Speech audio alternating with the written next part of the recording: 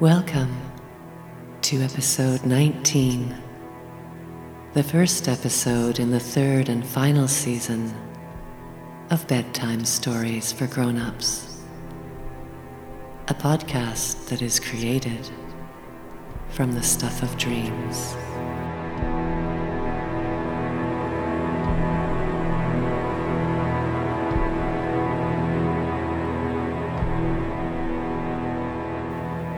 Once upon a time, if you were lucky, someone told you bedtime stories. Maybe someone read you books, or the same favorite book over and over.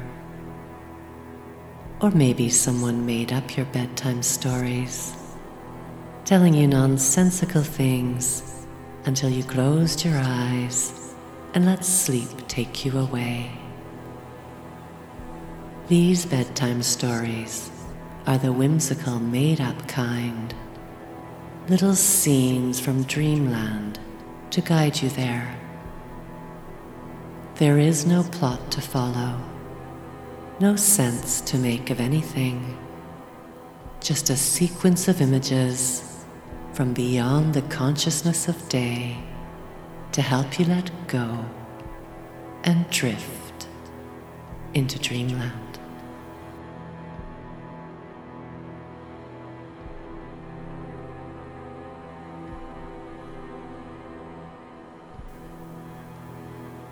It started with a baby lost in the floods.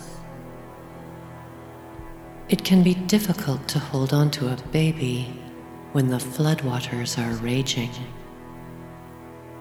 Who were we before the floods? Now we are covered by an enormous web, and we can hardly move. We can hardly breathe. At the center of the web sits a gigantic spider, guarding a golden egg.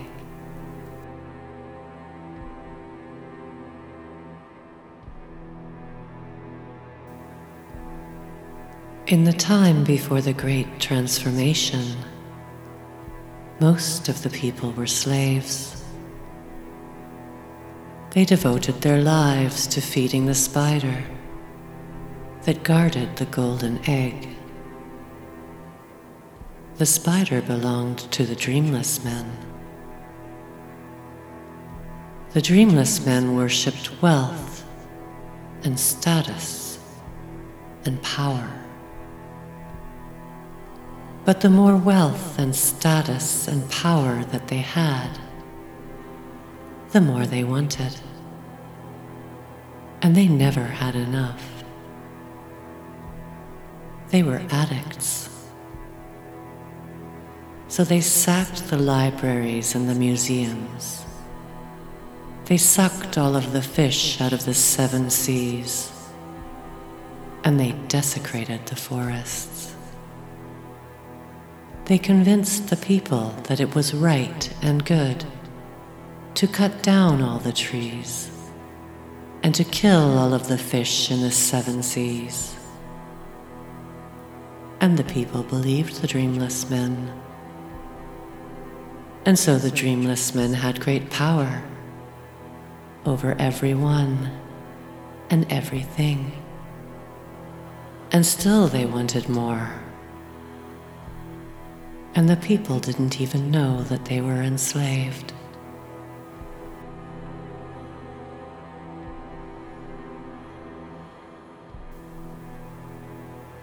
Now we are in a car that is careening out of control.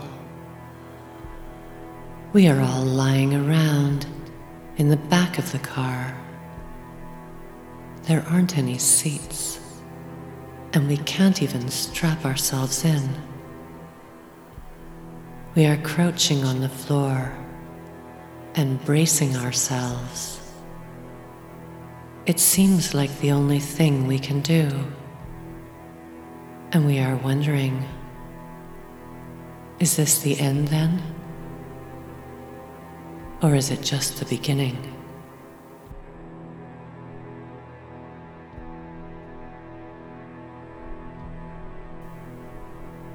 We are all lining up in the waiting room to see the neurologist. We are expected. We overhear someone say that they did the onion test and they don't seem to need a CAT scan.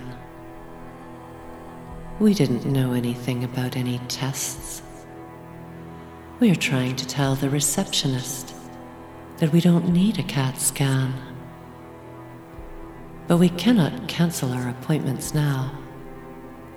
Not with a neurologist.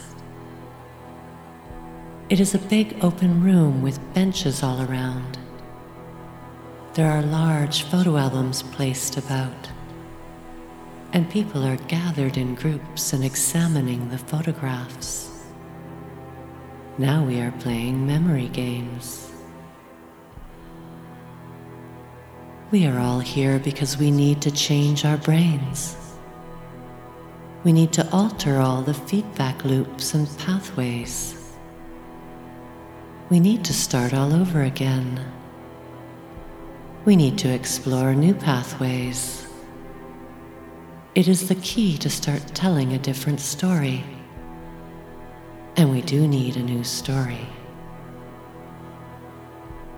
It turns out to be so much simpler than we had imagined. We just need to think differently. So simple, really. Now we are all sitting in a circle, drinking mushroom tea and discussing all of the amazing possibilities. We are starting to feel cautiously optimistic, excited even, because now we have a blueprint and an action plan.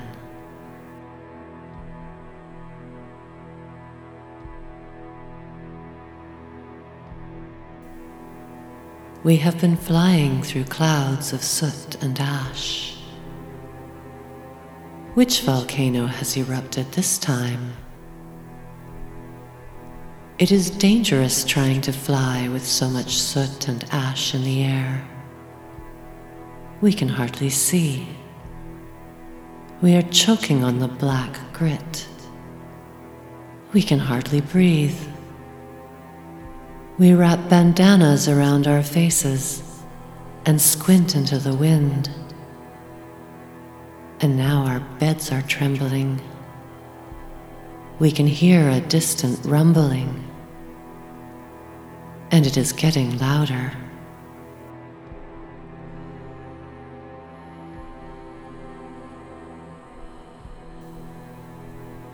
There are elephants in the harbor. We can see a whole herd of them amongst all the ships. We didn't realize that the harbor was so shallow. The elephants are walking around in the midst of all this industrial activity. Can we borrow a rowboat? We want to get a closer look at them. We do find a rowboat, and we get closer, but not too close. There are even sweet baby elephants gallivanting about. It is a wonder. When we decide to make our way back to shore, we find that the rowboat is now underwater. It wasn't like this on the way here. We can still row. It is just so much more difficult to row a boat that is underwater.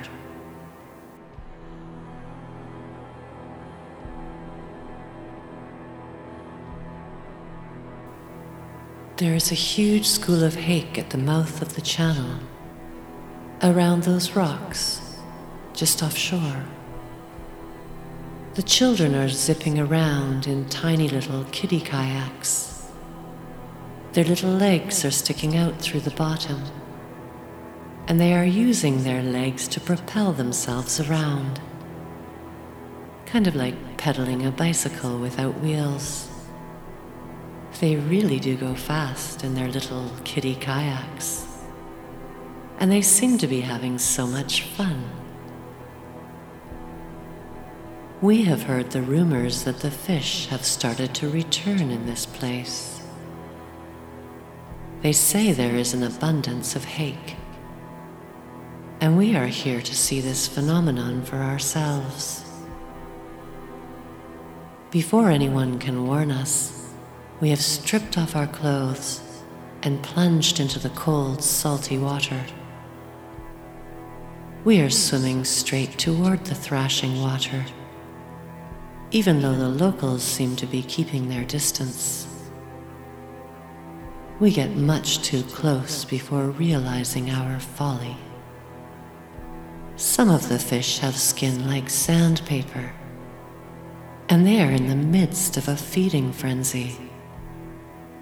They are goggling, jumping out of the water with open mouths to get a better look at their prey. But now we have gotten in their way, and our fingers and hands are getting cut by the hake's sharp little teeth. We sheepishly make our way back to shore and leave little splatters of blood on the stones as we stagger back to where we left our clothes.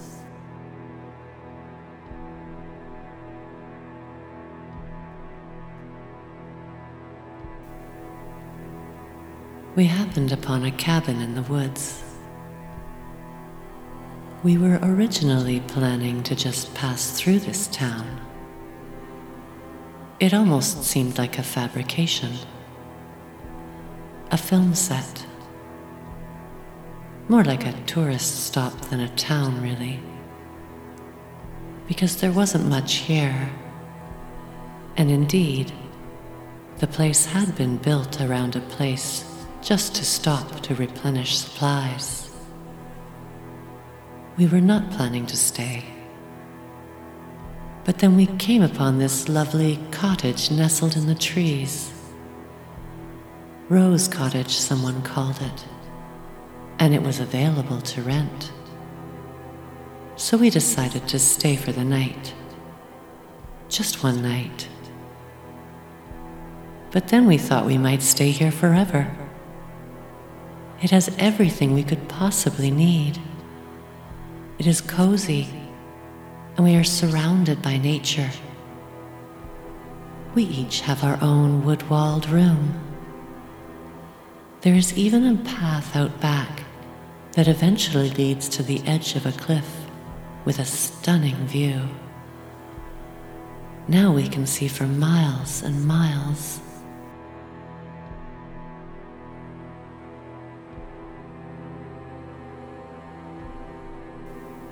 We are on a tropical pastoral island. There are tour buses here, but they are dangerous because the roads are bad and the drivers are even worse. The bus drivers always seem to expect the other guy to get out of the way. We decide renting bicycles would be safer. And so we are merrily tootling our way around the potholes and resentful bus drivers and all of the other hazards of the road. We have seen some of the tourist buses careen around sharp corners and roll off the cliffs, crashing into the waves below. Suddenly, there is an enormous pothole. A great chasm has opened up in the road right in front of us, and it is filled with old discarded appliances. We cannot stop ourselves, and we are falling. But somehow the broken discarded refrigerators break our falls. We land on several broken refrigerators, bouncing from one to another. And somehow, we are not hurt. A little shaken up maybe, but we are okay. We dust ourselves off and scramble out of the sinkhole filled with discarded appliances. We are pretty close to our destination now, anyway.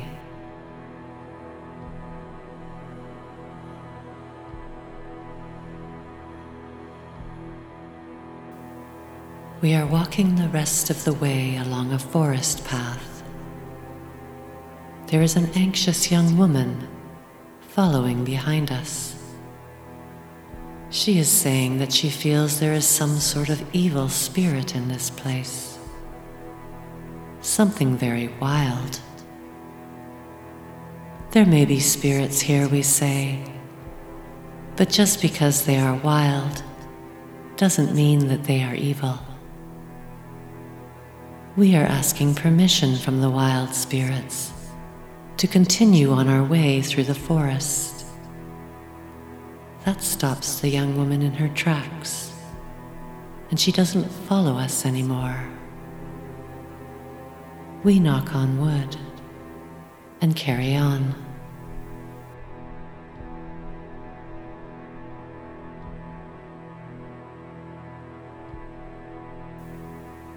Eventually, we come to a bar full of drunken tourists, and they all raise their glasses to us as we pass. Skål, they say.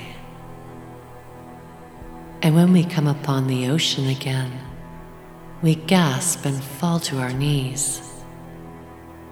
The water is full of leaping and breaching orcas, and they are so close. It is mating season, and the water temperature has finally cooled down after the rains. We are so thrilled. We are standing on the edge of a cliff, trying to get a better view. The crowd of tourists is parting for a large tattooed man with orange mottled skin and a huge set of ram horns growing from his head. He has barnacles growing on his chest, and his lower legs are hooves. He makes people uncomfortable, and they are giving him plenty of space. Now he is standing next to us, and he seems grateful that we are not shying away. He just wants to share in the joy and awe of watching the whales below. He turns towards us. Buongiorno, he says.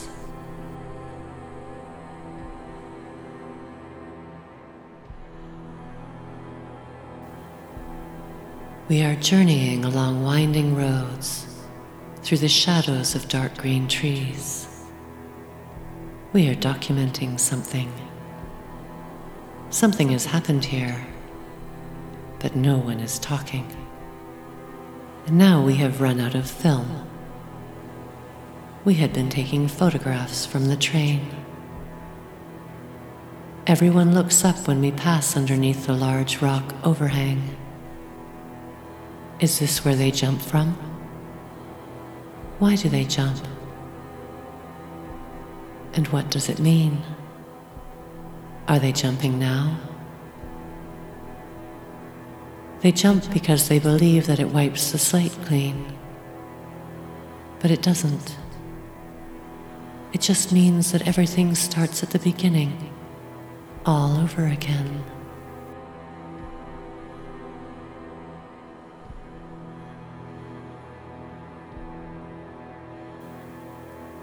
We had collected some purple sea stars, and when we were emptying them out of the bucket, they made such sad sounds of protestation.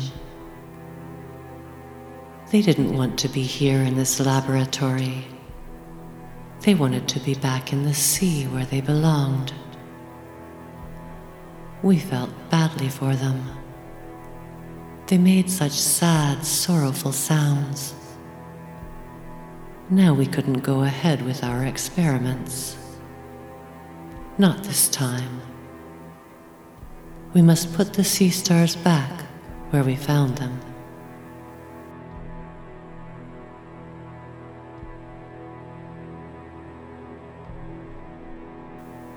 We are down at the seashore. Why is no one swimming here? Is the water contaminated? They say there is a dangerous undertow. While we are standing there, an enormous wave comes out of nowhere and slams into us, knocking us to the sand and then dragging us back into the sea. Now we are drenched and bloody. We need to remember where we came from.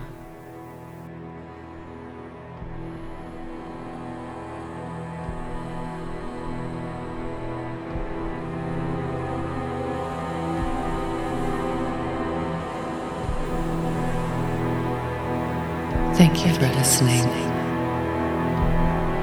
Sweet dreams.